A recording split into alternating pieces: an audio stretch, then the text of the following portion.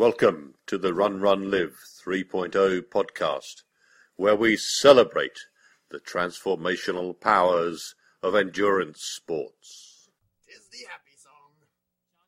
Sorry.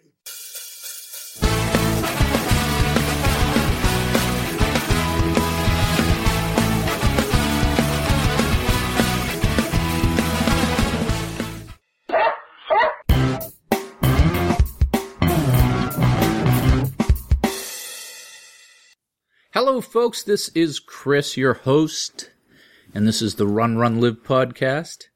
Today we have a longish chat with Vinnie Tortorich, America's Angriest trainer, about his new book, Fitness Confidential. In Section 1, I'll talk about Strengths Finder 2.0 and what we can learn from these types of exercises. In Section 2, I'll talk about tapering. I was out in Chicago last week at a conference, and it was coincidentally my birthday, and I had dinner with old friend Ray King and listener Royce. And I came home Friday night, turned around, went back out to the airport Saturday morning, and flew to Fort Myers, and I spent the weekend with the Zen Runner in the Zen condo, and ran the Fort Myers Marathon on Sunday. Things did not go well for me at the race. I thought I was in a good position to race, but I knew early that it wasn't my day.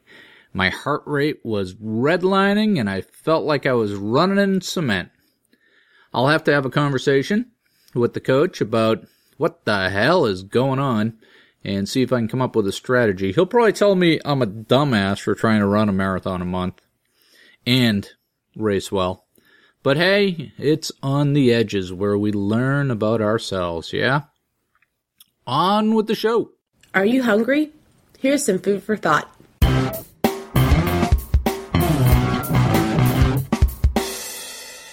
Strengths Finder 2.0. Lifelong learning includes learning about you. I recently read a book and took the assessment for a methodology called Strengths Finder, all one word, 2.0, the number. And I make it a practice to continually learn, and especially continually learn about myself. There are a number of these social psychology type methodologies available that they try to organize the messiness of the soft topics around people and behaviors. And the best ones give you unique insight into yourself and others by providing a different cohesive lens on behavior. This meshes nicely into self-improvement projects, and also may give you some insight into your life purpose and how to align with that. There are many of these methodologies, some better than others, and Strengths Finder is a useful one because of the lens that it chooses. What I really enjoy and appreciate about these methodologies, and I have probably learned a half a dozen or so, is that moment when a light bulb goes off, and a particular interpersonal anomaly becomes obviously explained by the tension between your behaviors and someone else's. Strengths Finder starts with the assumption that we have inherent strengths and, by definition, weaknesses. It walks you through examples of attitudes and behaviors that help you qualify what your strengths are and what the strengths of others may be. There are 36 discrete strengths that these folks have built through their research, and there's an explanation of each. There is a companion questionnaire that you take, and it spits out your top 5 strengths. What I like about this methodology is that it focuses entirely on strengths. It makes the point that we waste a lot of time and energy trying to change our weaknesses into strengths. You should understand the hand you've been dealt and figure out how to make the most of your strengths, whatever they are, or you're going to be a miserable round peg in a square hole. It's also a bit of an ego stroke because no matter what your top 5 are, it's okay. It's positive. You're a good and worthy individual because you have those strengths. Let's not worry so much about those weaknesses. At times it reads like a cross between a high school guidance counselor and a daily horoscope, but if you look beyond the weaknesses, you can pull out some nuggets. The major weakness I find in these types of methodologies is that they attempt to make binary weighting on multidimensional spectrums. What I mean is they want to define you as either A or B. And people are more complex than that. While taking the survey, I was often stuck because both answers sounded good to me. For example, something like on one end it would say, you'd rather stay home and play a game on the computer. Versus on the other end, you'd rather go out for drinks with friends. I like both those. I don't see them as mutually exclusive. In reality, that points out one of my strengths, which is that I'm in the middle of the spectrum for most of these methodologies, and that makes me very versatile. My point is that you have to remember the shades of gray in these things. The other caution I would have for you is don't take the survey, then turn around and shoot the results out to your boss and all your friends. Give it a couple of days to percolate and figure out why they would care. Otherwise, you fall victim to what I call the airplane magazine syndrome. That's when your CEO reads an article in an on-board magazine and is so besotted he or she changes the company strategy on Monday morning and looks like a total bozo to the whole company. Now, since I know you're dying to know, here are my top 5 strengths. Strategic, input, ideation, communication, learner. What were my light bulb over the head insights from this? Well, first, what was not a surprise to me were strengths 2 through 4. Clearly, I'm that guy who would read a book, take the survey, and then synthesize it into a blog post for you. Duh. But the strategy one was an interesting topic for me, and I'll read you the definition of what they call strategy. It's a bit long, so bear with me. Driven by your talents, you may feel wonderful when people value your innovative ideas. Perhaps you help them envision what can be accomplished in the coming months, years, or decades. Because of your strengths, you select the right combination of words to convey your ideas or feelings. In the middle of discussions, your vocabulary provides you with a precise phrases and terminology. You probably express yourself with ease and grace. Chances are good that you might generate certain types of ideas quickly. And it goes on and on. But it's just funny. Besides making me feel like a big old stud, they nailed a bunch of my effective personal and interpersonal behaviors. In the detail, they talk about my ability to see patterns and connect things in a way people without this strength cannot. And essentially, I can see around corners by projecting the patterns into the future, and this comes in handy in business. Sometimes this gets me in trouble too, because if you're always thinking a couple steps into the future, people can steal your bacon in the here and now. Bottom line, this was a fun and interesting exercise, well worth the $25 or so and the hour or two I spent on it. It gave me some insights and it was oddly encouraging. For all its faults, I think the methodology is worth a swing. Just be careful not to get too wrapped up in the lens, because it's just a lens, and the real world is infinitely more complex. Remember, there are always shades of gray. No, not that kind. Get your mind out of the gutter. Let me know what you think. I can do anything. I can be anything. I am not afraid. And now for today's featured interview.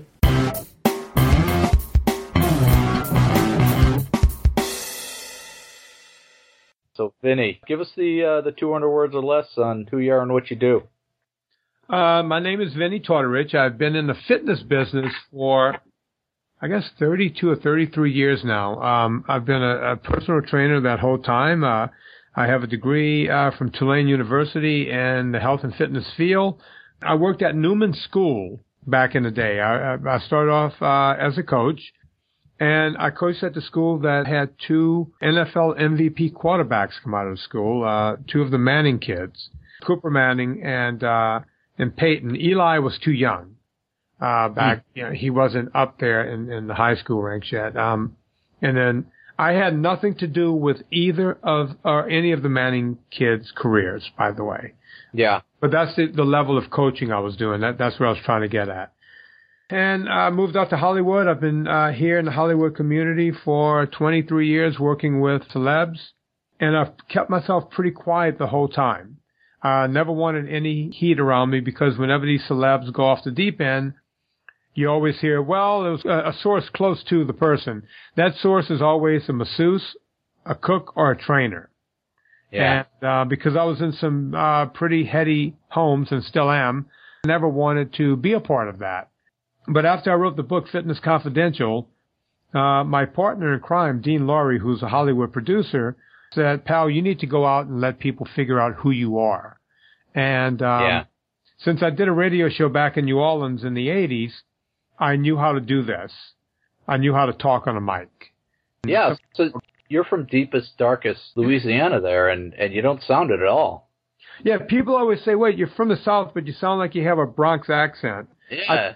I grew up in the swamp, and some people, unless you have the Cajun accent, the other accent you have, because down there is no southern twang like you see in Texas and, in Georgia and all that. It's more of a, almost like a Bronxy accent for more of the upper class people, almost a foghorn leghorn type of thing. And then when you get to New Orleans, there's a real, I lived in New Orleans for 10 years, and I went to Tulane, where most of the kids there came from Long Island. So between dating girls from Long Island and living in New Orleans, where you pick up that Bronxy kind of New Orleans accent, I mean, when you listen to me talk, think of Harry Connick Jr., and you get the same kind of accent. Yeah, I remember when I was a kid, I went to wrestling camp one time, and there was a bunch of kids there from either Louisiana or Mississippi. And they get pissed at me because I had no idea what they were talking about. They could talk right at me. I had no idea what they were saying. Well, from New England. I was when I first got to Tulane, all of the kids from I was from the swamp, and I literally spoke with a Cajun accent, and they would just say to me, "Just speak, just say anything." And I would be so embarrassed and so upset by it. And, I would always almost want to cry. I mean, it was like, do I sound like that much of an idiot? And I'll never forget, I was there on a football scholarship, and the professors didn't really like the football players because they felt like we were taking up good space that the other kids should have. What they didn't realize was that I came from an academic family, and even though I spoke like a Cajun, I wrote in a more sophisticated manner. And I had a professor call me in because I had to write like a 3,000 or 5,000 page essay for this English lit class. And it was my freshman year, and he called me in and he said, well, Mr. Tortorich, I think we could get you out of here for cheating and plagiarism. And I said, in my Cajun voice, what are you talking about? And he says, well, there's no way you wrote this paper. And in fact, I did write my whole paper. I had gone to a college prep high school where we were taught to write correctly. We were taught to speak correctly, but it was so much easier and lazy for me to speak in the traditional Cajun accent. Think of the show Swamp People, and that's, where I grew up. I grew up about 15 minutes from where that TV show is shot. Yeah, exactly. And anytime you have a show based in America that needs subtitles, you're in trouble. Yeah, I mean, literally, it's that bad. So the professor is telling me that he's going to send me up on charges and the whole thing, and I'm sitting there heartbroken. And I said, well, I did write my paper. And he said to me, he goes, I'm going to be here for the next 2 hours grading papers. And I want you to sit there and write a 1,000 or 1,500 word essay on anything. And I need to read what you're writing. I need to see that you can form a complete sentence. And I said, okay. And he handed me paper and he handed me a pen. And I looked at him and I said, what do you want me to write about? And he said, what was the last movie you saw? And I said, oh, my girlfriend and I went out just last night and we saw E.T. And he said, okay, write about E.T. I said, well, what do you want me to write about E.T.? He goes, whatever you want to. He was so annoyed with me and so ready to have me kicked out of school. So I sat there and I didn't write 1,000. I didn't write 1,500 words. I wrote 3,000 words and handed it in to him within an hour and a half. And I related E.T. to a biblical story. And I started with when I was walking into, because I didn't know what to expect when I walked in to see E.T. I started where the poster outside showed E.T.'s hand and a hand of a kid touching, and there was a bit of light between. And I linked it to the Sistine Chapel. Exactly. And I said right then and there, I thought it was going to be a biblical story. And, E.T. did ascend down from the heavens of sorts. And I made the apostles, the kids, the 12 or so kids that protected E.T. And then E.T. had to go home. He ascended into heaven and he rose again. And I wrote that into an essay. And the professor sat there and I saw the look on his face. And when he was done, he shook my hand and said, Mr. Tortorich, I apologize, and you will never hear from me again. I can't remember exactly how he apologized now. It's been 30 some odd years, but yeah, I'm sure you didn't want your whole Run podcast to be about me and how I learned how to write, but I did write a best-selling book recently, and I guess that's what we were going to talk about anyway. Yeah, you know what? I think you probably have the same challenge in Hollywood where people are looking at you and going, who's this rube? Who's this Goomba? And you're a smart guy, right? I mean, I guess that could be an advantage in situations. Well, I was kind of like Jethro with a tan when I got here. I still deal with that sort of thing. And it's only recently, my clients have always known me to be this kind of smart, intellectual guy because, I'll quote certain literature and I'll quote certain things. And I am somewhat worldly because I've traveled the world. And I do have an education. So I never sit around and try to prove that I'm smart. And even when Dean and I wrote this book, people were like, well, Dean wrote your book. And how did he get it to sound like you? And I said, well, it sounds like me because I wrote the book. Dean more or less edited the book. Yeah, no, you just handed him like crayon drawings, right? And he wrote the book, right? People really think that. Before we wrote one single word, I handed him 40,000 plus words in notes. Most books are not 40,000 words nowadays. Yeah, I've written a couple of books as well, because I love to write. But let's talk about your book. It came out just earlier this year, right? And you're saying it's doing well. You self-published, so you get to keep all the money. Yeah, it's funny. It is self-published. It came out on July 2nd. It's an Amazon bestseller. The book is still, like a top 15 or 20 book. There are crazy numbers around the book. I was published once before through a publisher, and Dean had been published 6 times before through a publisher. And when we gave this book to my agent and his agent, he's with William Morris. He's a big-time writer-producer for television and movies. So both of our agents had it, and they all went out. One agent took the lead. They went to the top 22 publishers in the world. And we got a lot of feedback. And as you know from, when publishers give you feedback, they want to buy the book, but they want you to change it. Right. They wanted us to change it so much that it wouldn't have looked like my book anymore. And I said, this book is about how the fitness industry is screwing everyone. And now you're telling me to do the same thing. And they, there was, well, look, you can either take our big advance up front or not. And I chose not to. And Dean was on board with that. He was like, I don't care what you do. He's not hurting for money. And, neither of us are dying to make a buck off of people by lying to them. Right. I really like the new publishing model because it removes that whole thing about having to ask permission from some jerk-off publisher. Yeah. And the result is you get a lot of bad self-published books, but, at least they're honest, they're authentic. You're right about that.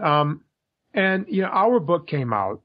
We didn't think anyone was going to buy it. We just thought we had committed literary suicide. And on day one, about the Kindle ranking, right? I mean, the Kindle ranking, every book company wants their books to be in the top 10,000. Out of all the millions of books, if your title is in the top 10,000, you're winning the game. And my book on the first day went to book number 400 of all books on Kindle. And it stayed in the top 700 for the first month or maybe 5 weeks. And then it started to creep a bit. But we've never left the top 10,000, and we've been out since July 2nd. And we've made probably double the amount of money we would have made with advances and everything else. And think about that, Chris. I've not been on The Talk, The View, The Chew. I haven't been on Dr. Oz. I haven't been on Oprah. This is all done by the Angriest Trainer podcast and the Ravenous fans causing a groundswell. Yeah. You know, the book it's been reviewed over 435 times on Amazon, and it's got virtually a 5-star review. I think it's like 4.7 or 4.8, which keeps it one of the top-selling books. So I did read your book, right? Yeah. You guys sent me a copy, and I read through it. And like you said, it's like 2 books. It's like 2 or 3 books actually. You have the sort of hero's journey where you beat cancer and do the 508, the Furnace Creek, right? Right. And so that's here's our hero. He starts from nothing. He has challenges and he wins. That's a great story in itself. And then you have sort of the Angriest Trainer rant part of it, where you beat up on the health clubs and the fitness industry in general. Yeah, and that's what 2 of the book companies that wanted to sign us to big deals, they wanted a 2-book deal. They wanted us to go back and do the cancer story and the 508 story together as one entity, and they wanted me to do a prescriptive as a separate book. And both of those companies, as 2 of the bigger publishers, wanted that model. That's what they wanted. And we said no. We turned down a 2-book deal from 2 big publishers. And as you know from publishing your own books, when you have 2 companies fighting over your book, the numbers can get bigger and bigger if you start entertaining that. Yeah. And my agent thought that I'd lost my mind. Well, yeah, because they just want to get paid. Yeah. But she's actually making money on the book now because the book is being sold into foreign rights. Yeah, and the difference with, self-publish, and even if you go through Amazon to publish, if you've got let's say it's a $20 book, right? Right. The difference is, if you self-publish, you're making $18 on that book. If you go through a publishing house, they're making $18 on that book. Your numbers are off. Your numbers are off a little bit, but not much. Right. But you get no advertising, because I started saying to myself, what are these book companies going to offer me that I can't do on my own? And they kept saying, well, you'll be in Barnes and Noble. And I said to them, oh, you mean the place that's going to probably be closed before this book comes out? That's what I get from you guys. And they've come back to me since then. They're still trying to get the book. Now that they really want the book. And it's like, well, you know what? I'm making, 75% on each book. Let me think about that for a while. Right. Yeah. No, it's a good model. I like it. I like the fact that you don't have to ask permission anymore. I think that's great. And it opens up the door for a lot of interesting stuff that probably otherwise wouldn't see the light of day. Yeah. And, some other really cool stuff is coming out. By the time this podcast comes out, it'll be all over the internet. I just got invited, yesterday, a lot of cool things. I've been invited to speak a lot now. And I just spoke at the Good Samaritan Hospital at a heart healthy conference. I was the only non-doctor on the docket. And I just posted that video. It's going to be embedded in my first show this week, which is coming out tomorrow. That's Monday, whatever the date is. But that's going to be on my Vimeo. It's going to be on my YouTube channel, so other people can see the kind of stuff I'm doing around that now. Yeah, I travel a lot, right? And you're right. You walk through the airports or on airplanes, and everybody's fat. There's just no way around it, right? Yeah. It's and it's really not their fault. We've been duped into becoming fat, and that's a problem. People don't wake up in the morning, Chris, and say, I want to be fat. I'm happy being 50 pounds overweight or 100 pounds overweight or 200 pounds overweight. And the problem is not going to go away. We have the First Lady going, oh, drink an extra glass of water, because they can't let the First Lady tell the truth, which is we have sucrose and fructose in everything we eat now. Yeah, it's at the basic ingredient level. Yeah. And, I'm a capitalist. I believe in the free market system. In my real job, my customers are these companies you're talking about. And they're working off the profit motive. Yeah. But they're also working off the cost motive. And what happened was they've engineered the lowest cost ingredients in. And like you said, the lowest cost ingredient is the stuff that the government funds, which is the corn. And, they're not being evil. They're just doing what they're being rewarded to do. Well, when you think about it, back when I was in college, back when I was a kid. You and I are the same age, Vinnie. Are you 51? I'm going to be 51 this week. Oh, congratulations. We both made it. Yeah. Who would have thought, right? I wouldn't guess. Hell, I almost didn't make it past my 46th birthday. Yeah. Think about it. What did a taco at Taco Bell cost back when you were 18 years old? Do you remember? No, I don't. It was 99 cents. Remember, they had the 99-cent taco deal. Yeah. Okay. Do you know what a taco could cost today at Taco Bell? 99 cents. 69 cents. So yeah. Let's go back. What did you pay for Levi jeans back in 1981? I don't know, $15? Tops. $12 to $15. Those same jeans today will cost you $45 to $60. Okay? Yeah, let me tell you my story about jeans, right? I'm your age, so I went to every year, you buy a pair of jeans or you buy underwear, right? Right. So I went to that big store that I won't name and bought some new underwear. And they're freaking huge. And I'm looking at them and going, did I buy the wrong size? Did I shrink? What happened? They've changed all the sizes. Yeah, they do that to make people feel better about themselves. It's like wearing a diaper. And same thing with the jeans. I look like the after picture in the before and after ad. There's so much extra material on them. Yeah, it's crazy. They have to make everything bigger. Like a size 6 used to be a size 6. Now the size 10 has size 6 written in it for women. I mean, it's crazy. It's that nuts. Yeah, so they're sort of adjusting the machine on us. But it's fairly recent because I was telling you before, I watched stuff on Netflix on the trainer. Yeah. And I was watching old Star Trek, the first Star Trek series. Sure.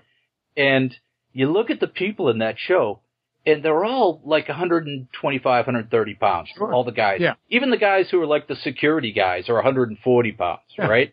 There's none of this that you see today. So it's a fairly recent occurrence. And I do think a lot of it's cultural, but a lot of it's structural as well. So I don't know how to fix it, but hopefully we can the next generation can figure it out. Well, we're not going to fix it. It's just going to get worse because unless we go off of this sugar grain thing that we're on. I mean, look, when I was a kid, Hoss Cartwright was considered a big, giant guy. He would be considered thin. The other thing I heard you talking about with Rich Roll was the diet companies like the Weight Watchers and the Nutrisystems. Yeah. And I wanted to give you a tip on these guys. You say they don't care about you; it's all a business. Yeah. If you want to really understand that, listen to their earning call sometime, right? So they're public companies. Right. So every quarter they have to do an earnings call where the CEO gets on and they talk about stuff. Yeah. And they don't talk about how they're helping people, right? They talk about, well, we're going to launch it for $10 a month. We're going to do it for $9 a month, right there. It's all about how they're gaming the market, like you talked about in your book. Yeah. Yeah, they can care less about you. As a matter of fact, on my show, on the Angriest Trainer podcast, we had a girl that works for Weight Watchers who we actually converted, and she left her job after she talked to us on the show because she lost all the weight she could on Weight Watchers, and then she started working for them, and they wanted her to starve herself to death to keep thin, or she would lose her job.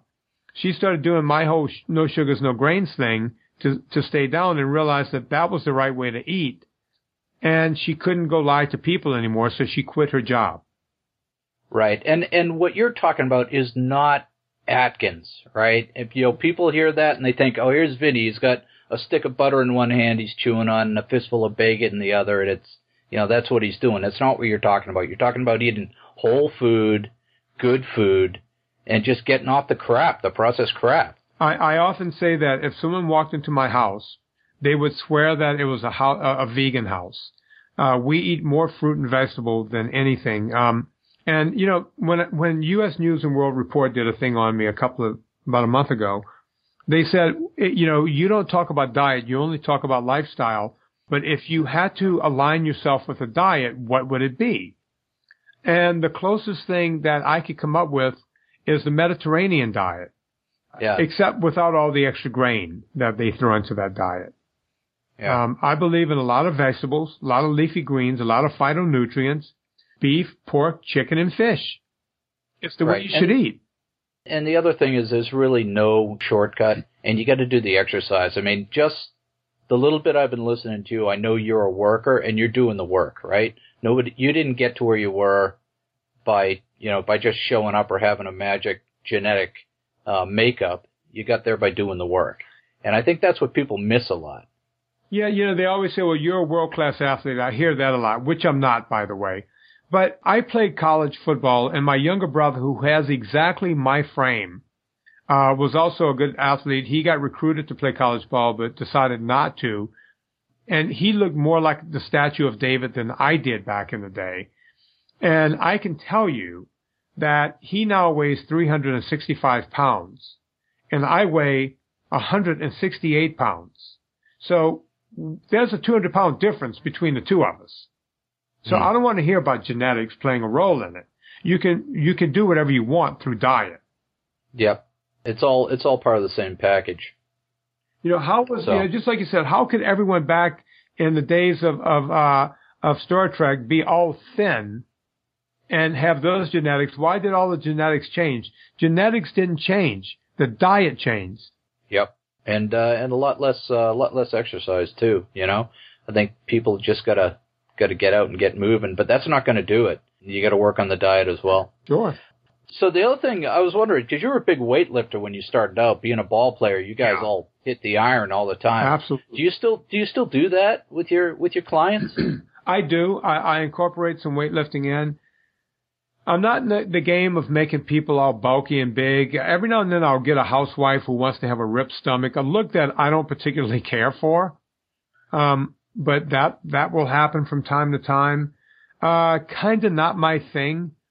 But yeah, I have people, because I work with a lot of people who just want to look a certain way, and the other group I have are triathletes and runners and cyclists. I also incorporate some weightlifting in that. Right, but it's not bulk stuff. It's body weight training and light dumbbells, high reps, right? So lean muscle stuff. Actually, it's lean muscle stuff, but I work big to small, big muscle groups, and I do simple movements, squats, lunges, leg press, bench press, or push-ups, and then some pulls, and that's about it, because that covers your whole body. Right. And you don't have to do it to bulk up. You could do it to slim down. Yeah, I mean, if you can do like what I do, I do a core workout that covers all the muscle groups, and I can do 3 sets in under an hour. Oh, yeah. Yeah. No one should take more than 45 minutes to do the whole thing. And twice a week is more than enough for what I'm prescribing. Yeah, absolutely. All right. Well, the book, give us the book and the links. And I'll let you get to your next appointment because you still got a couple more to do today, right? I'm literally going to meet with my co-writer, Dean Laurie, the man who's now running Hollywood, because he needs more copies of the book. He's running the hottest show in Hollywood right now. He's the producer of the show The Crazy Ones with Robin Williams and Sarah Michelle Gellar. And right before I started doing the podcast today, like 6 hours ago, he called me and said, I need to come over tonight. I need more books. And then he sent me a picture of Adriana Lima hugging him, which kind of pisses me off. But yeah, you want the goods on the book. The book is Fitness Confidential. You can find that book on Amazon. You can find it anywhere books are sold. You can find it on iTunes. The Kindle copy is there. The hard copy is there. The book is also out in Audible. You can buy that at Amazon. You can get that anywhere Audible is sold. We put that out 2 or 3 months after the book, and that thing is flying off the shelf. Oh, that's good. So you get the. Are you reading it? I do read it. you do get an advantage over the book. People who bought the book went back and bought the audio because there's some material that we left out of the book that I jammed into the Audible. There's also, as you know, I go off the page a lot on my podcast.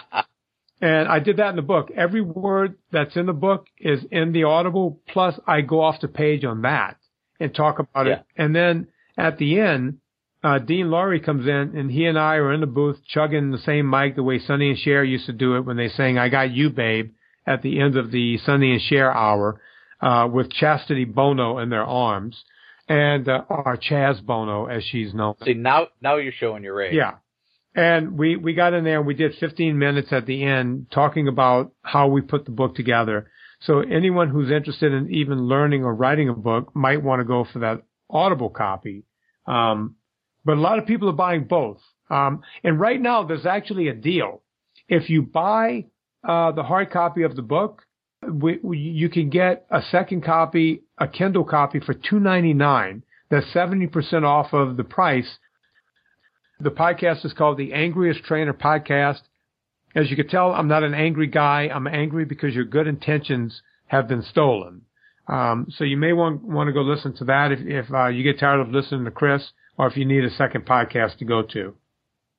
Yeah, for those people who aren't already listening to you. All right, what's the website? The website is VinnieTortorich.com. The YouTube channel is Vinnie Tortorich YouTube. And there's a Vinnie Tortorich Vimeo now that you'll probably find, because some of my speeches are getting longer and YouTube doesn't like the longer speeches, but I'm going to figure out a way to jimmy them onto YouTube also. Okay. All right, man. I'll let you go. Thanks so much, Chris. Yeah, appreciate it. Have a great night. Bye-bye. Hitch up your tights, because now we're going to talk tips and tricks for endurance sports.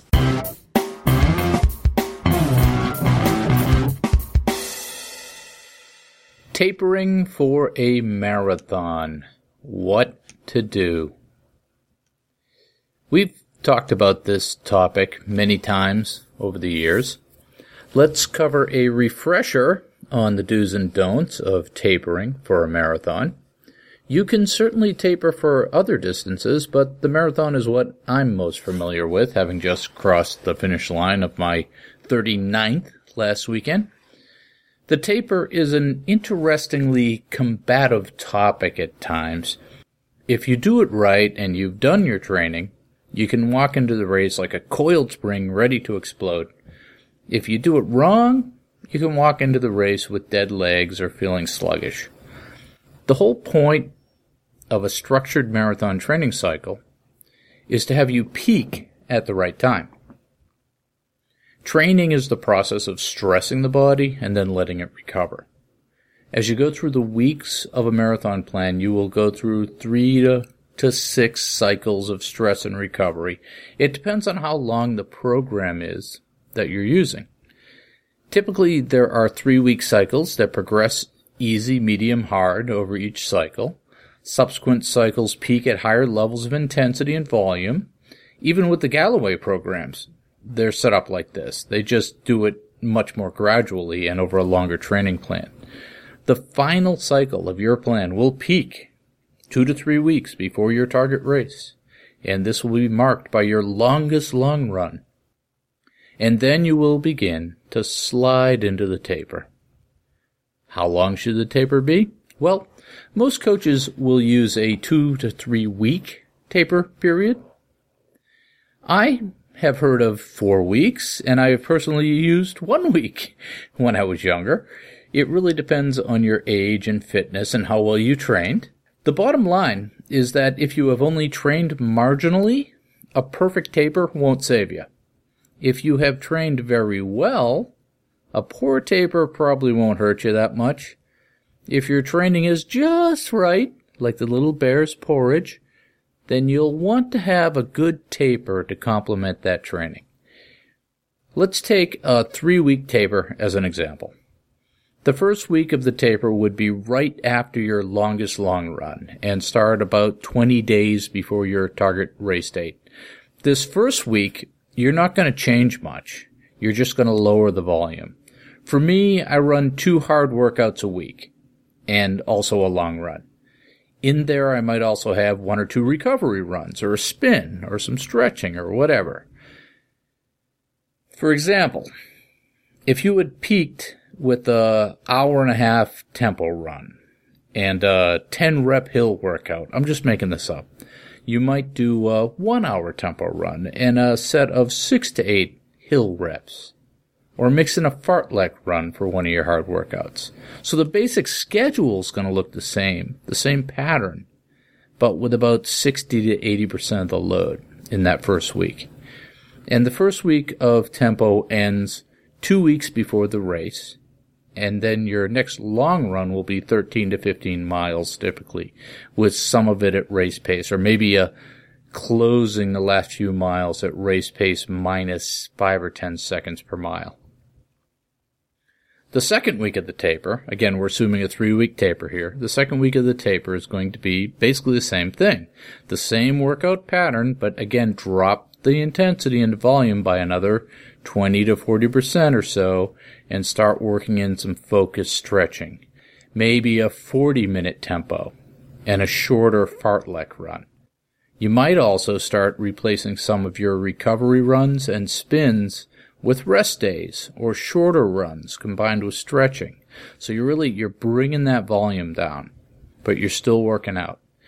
At the end of the second week of taper, you will do your last long run, and it will be in the 10 to 13 mile range, maybe with a fast finish or a couple of pickups. This is the weekend that I like to schedule a good massage.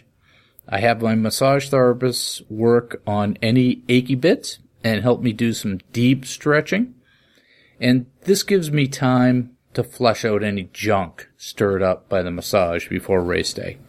I'll also do any foot care that needs to be done, cutting my nails short, so that way in case I screw up, it has a week to heal. And the last week before the race, you won't have any serious tempo work. For me, it might be something like a rest day on Monday with some stretching, Tuesday a 30 to 40 minute fartlek run, Wednesday a rest day with some stretching, Thursday a short easy run, Friday a couple of miles with a handful of pickups, Saturday you're typically at the expo, and I usually take that as a rest day, and I go for a walk with the dog, just to burn off some nervous energy. If it's a course I'm unfamiliar with, I might go out and jog the last mile into the finish to learn the landmarks. The key objective in your taper is to keep your legs awake, but not to stress them. All the work has been done, and there is no way to cram for a race by loading in extra miles at the last minute. If you load in extra miles or extra intensity, you can show up with dead legs. The counterpoint to this is that you can't just stop running in your taper. If you do that, you'll feel sluggish in the race. So the trick is to find that right balance of activity and rest that will allow you to show up with that spring, that compressed spring ready to bounce. The specific number of workouts, the form of those workouts, the duration and intensity will be determined by the training plan that you executed leading up to the taper. The taper will end up being a toned-down version of that with the same pattern. So enjoy your tapers, and I'll see you out there. The woods are lovely, dark, and deep, but I have promises to keep, and miles to go before I sleep, and miles to go before I sleep. Alrighty, my friends, that was episode 3-276. By the way, I was on Vinnie's show, too, his podcast. Podcasting is making a resurgence. It's becoming a way for people to create and market their online brands. And most of these folks are doing talk show type formats and pushing out 2, 3, 4, 5 shows a week. And the end game is to build a brand and an audience so they can build a business around it. So good for them. Nothing wrong with a little capitalism. Next up for me is a trail marathon outside of Bloomington, Indiana. My sisters live in Indy, so we're going to make a little adventure out of it. And when I get a chance, I'll write up my Fort Myers race report for you. It had some interesting bits. Not sure what I can learn from it other than sometimes you don't have a good day. But that's 8 marathons in 8 months. In negotiations with a friend of mine to see if we can pull off an adventure to Waco, Texas for a marathon at the end of January. That would give me a bigger gap to get a decent cycle in and would be my last chance to qualify to adjust my seating in this year's Boston. So we'll see. Have a great week.